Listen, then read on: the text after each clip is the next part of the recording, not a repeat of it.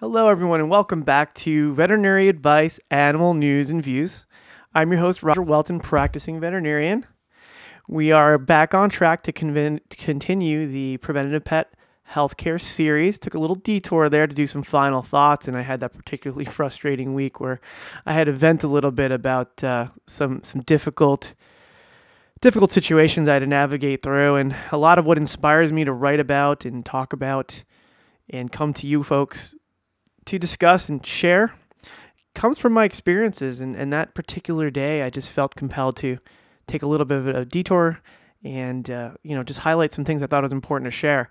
And that was my week when ignorance was on full display. And I don't want to get much into it right now, but if you want to hear about it, feel free to tune in. It was the episode immediately preceding this one.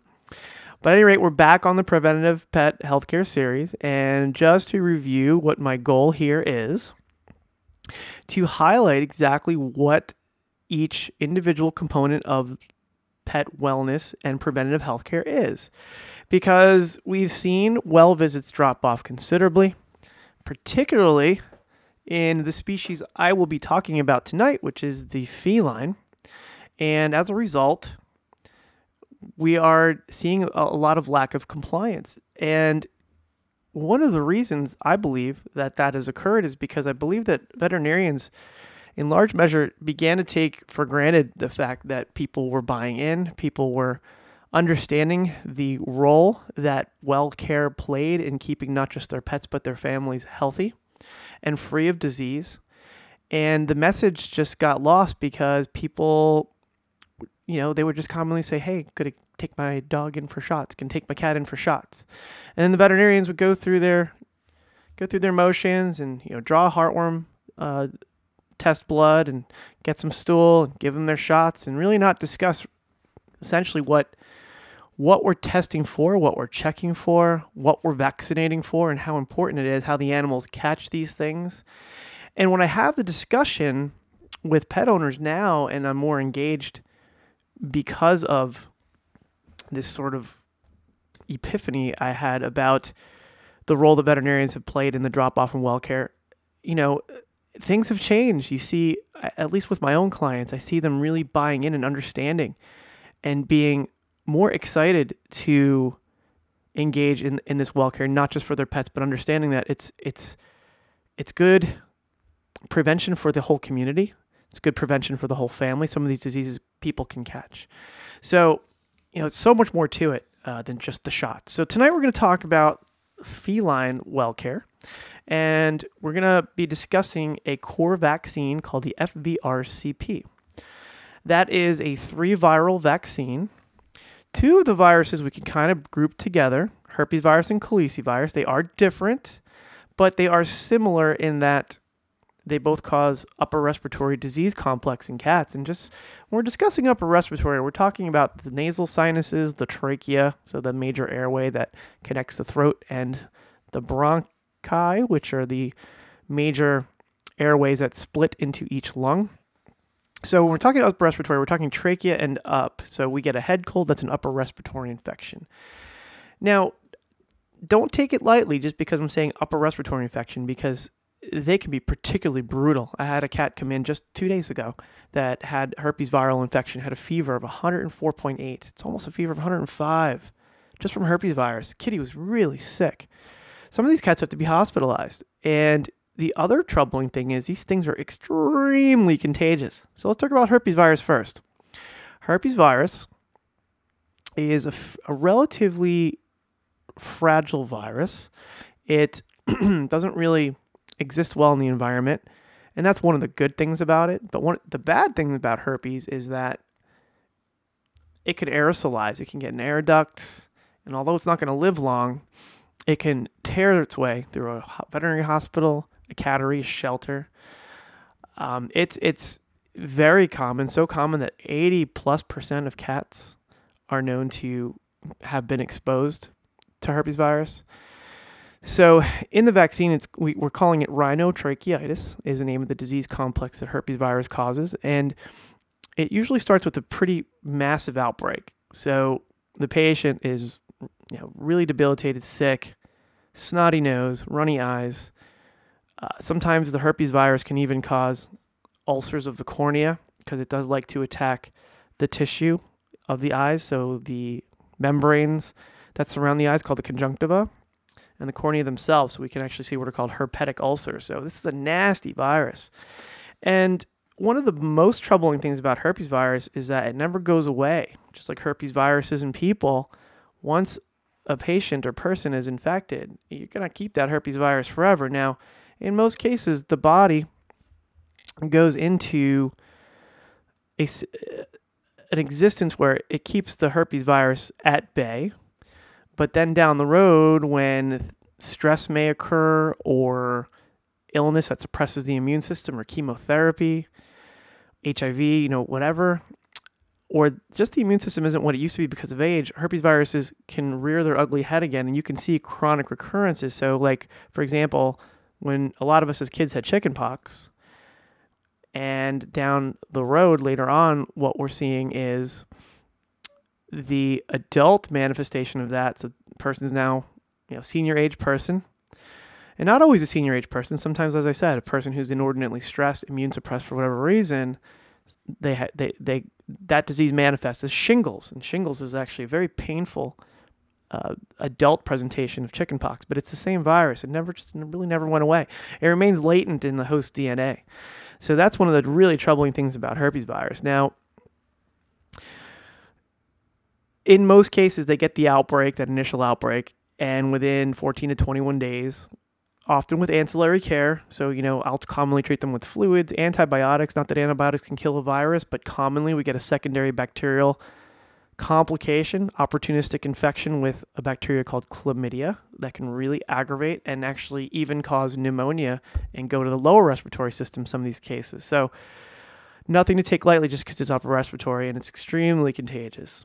So that's herpes virus. And let's talk about now calicivirus. Calicivirus is also a respiratory pathogen. It's a virus and has a very similar mode of activity of herpes, although we don't really commonly see the ocular involvement. There might be some runny eyes and the eyes are irritated, but we don't typically see those outright infections of the eyes or even ulcers of the eyes like we see with herpes. So it's one of the subtle differences between the two, but they can be very difficult to distinguish without testing. But calicivirus, here's what's scary about calicivirus. It can last in the environment. So whereas herpes virus is extremely fragile in the environment and doesn't last very long, calicivirus is known to last as long as 10 months, which is really, really troubling because it means it can persist in environments forever. 10 months is a very long time. So that would mean that any of the urine, the droppings, nasal secretions, even licking could transmit this disease as long as 10 months after the patient's recovered from it. So it's something that we really got to take a look at preventing. And the other difference between calicivirus and herpes virus is whereas herpes will do upper respiratory and ocular, calicivirus can attack the gums and predispose to periodontal disease and a disease called stomatitis, where the feline patient can develop ulcers on the gums. And this is a chronic version of calicivirus that, commonly when we see, particularly young cats, so like a 3-year-old cat, 4-year-old cat that should not have profound periodontal disease, it has, the mouth of like a 13-year-old cat that's never had any dental work. And there's teeth that are rotting and receding gum lines, and gums are bleeding, and there's ulcerations. Well, those cats typically are calicivirus sufferers. And so they've gone beyond now the upper respiratory presentation, have this chronic stomatitis situation. So again, nothing to take lightly. So just because we throw out upper respiratory infection, it's just a cold. No, herpes virus and calicivirus are not just colds. So the third virus in this mix, and the reason I'm kind of putting it all together, I broke out the dogs into individual diseases, even though there was the DHPP vaccine that covered each one, because each disease was pretty profoundly different from the next. While in the case of felines, we have the two upper respiratories, which is herpes and caleci. The third one is actually called panleukopenia. It's erroneously called feline distemper. I don't know how that ever happened because it is nothing like distemper virus in dogs. In fact, there's no relation to it. The presentations are completely different.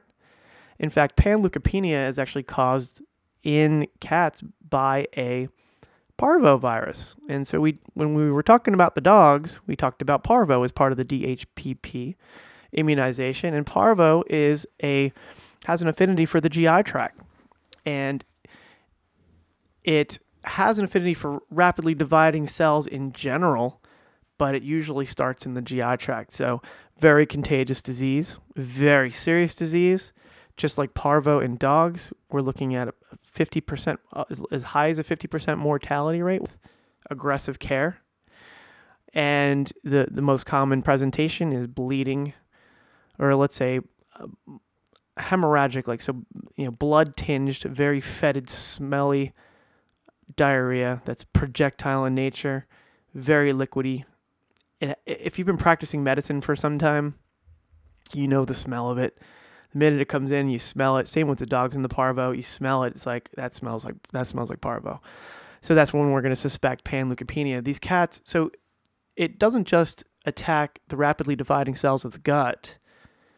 It also attacks the rapidly dividing cells of the bone marrow. And these are cells that are, or let's say, organ apparatus responsible for two things: the synthesis of red blood cells and the synthesis of white blood cells. So red blood cells are the oxygen carrying capacity of the body. Red blood cells pick up oxygen in the lungs. Red blood cells are what make the blood red. That oxygen is then carried by the red blood cells to all the different tissues of the body to make sure the body gets oxygenated properly. So a deficiency of them is not good. And usually these patients are anemic. And when I say anemic, I'm referring to low red blood cells. They're anemic for two reasons. Number one, the bone marrow is getting attacked by the virus and it's getting suppressed. But number two, they're losing blood in their stool because they're actually actively bleeding into their gut. The other thing is white blood cells. That's the other line of blood cells that are synthesized in the bone marrow that's typically under attack when a patient's infected with parvovirus. Those white blood cells are the body's first line of defense against infection. So when those white blood cells are suppressed, guess what? On top of the viral disease, you commonly get these secondary bacterial opportunistic diseases that exacerbate things. And that's why it can be so challenging for these patients to recover. So that's panleukopenia, Panleukemia, panleukopenia. So that's the core vaccine, the FVRCP. It has herpes virus, it has caleci virus, and it protects against panleukopenia. Now, of course, when we vaccinate, we're not vaccinating with these actual viruses. We're vaccinating with either killed or modified virus. It's not going to cause clinical disease, but mimic the organism enough that the body will mount an immune response against the disease. Folks, this is very important. Take it very seriously because lives can be saved and lives can be lost. The cats, unfortunately, more than half my well visits are dogs, even though there's 2 to 3 times the owners of cats than there are owners of dogs. And what does that tell you? The cats are really getting screwed here. They're not getting the well care. They're going to be, especially the cats that go outside, just playing with fire, not getting them immunized for these diseases. So here's how this vaccine goes. There's different protocols, but I follow the AVMA and AHA protocols. AVMA is the American Veterinary Medical Association, and AHA is the American Animal Hospital Association. And these governing bodies of veterinary medicine studied immunizations and their length of protective antibody titer and realistic protection from an infectious disease standpoint. And a lot of vaccine reform happened because of this in the early 2000s, about when I graduated. So back in the day, the FVRCP was given every year just like the canine distemper was given every year. We've amended that. What we do now is when they are a kitten at 6, 9, and 12 weeks, the vaccine is given initially at 6 weeks, then boosted at 9 and 12 weeks. After the 12-week booster, we then booster it one more time 1 year later. And then after that 1-year booster, we then go to once every 3-year administration of the vaccine. And that's pretty much the main feline core vaccine in a nutshell. And, that's something for you to think about and understand its importance. And even if you have an indoor cat, just think about 10 months of calicivirus existing in an environment where it once was. You're a renter, you move into a house, there could be calicivirus hanging out there. Maybe there was a feline owner before you. Maybe here in Florida, it's very popular to have indoor cats essentially, but they go out on a screened porch. So they get the best of both worlds, get to be outside, but they're safe, they're enclosed. Stray cats are a serious epidemic here in Florida, and they commonly will come into our backyards, rub up against our screens. Our cats come over, they rub up against the same screen because they're smelling the other cat that came by maybe the night before, even 2 days before. We know tomcats especially like to mark, so maybe they're going to smell the marking, boom, they got herpes virus. Or calicivirus. That often, we give it almost just as much as is necessary. The next vaccine I'm going to talk about in the next episode is for a disease called feline leukemia. Feline leukemia is a deadly virus. There really is no treatment for it, no effective treatment for it. So essentially, your kitty gets it, invariably that cat's going to die typically within 3 years' time. So there's an effective vaccine against that, and we'll get into the nuances of that. But now I'll also be touching on FIV, which is feline immunodeficiency virus, in the same family of viruses as HIV in people, although people cannot catch FIV and felines cannot catch HIV. They're species specific, but we'll be discussing that particular disease. There is no effective vaccine for it, but we want to discuss prevention and want to discuss screening for it. And we'll get to all of that in our next episode. Thank you for your attention and your time and your patience as I detoured from the Preventative Pet Healthcare series. We only have 1 or 2 of these left, and then we're going to get back to other business. But this is really important for me, a project that's very close to my heart, and I appreciate you sticking with me. I see the number of listens with each episode, they've actually increased. And I thought, I'm going to be banging along with this Preventative Pet Healthcare series. I hope people don't get sick of it. In fact, the opposite has happened. I believe that I've probably brought in new listeners because people really want to know about what well care is and what it means. They want to hear from their veterinarian. And because they're not necessarily asking the questions, we took it for granted for too long, but no more, at least not in my practice and not to my listeners. I will divulge everything and be clear about it so you know what we're vaccinating for, what we're screening for, and what the purpose of our well care is overall. Thank you so much for your time, and I will talk to you soon. Taking charge of your future starts with taking the first steps. And saving up to $30 a month on Cox Internet with the Affordable Connectivity Program makes those steps easy to take. Whether they bring you to click upload on your first short film or join now for an online book club. Applying is easy. See if you qualify at cox.com/ACP. Non-transferable 1 per household application and eligibility decisions are made by the FCC. With the Lucky Land Slots, you can get lucky just about anywhere. This is your captain speaking. We've got clear runway and the weather's fine, but we're just going to circle up here a while and get lucky. No, nothing like that. It's just these cash prizes add up quick. So I suggest you sit back, keep your tray table upright, and start getting lucky. Play for free at LuckyLandSlots.com. Are you feeling lucky? No purchase necessary. Void where prohibited by law. 18+ terms and conditions apply. See website for details.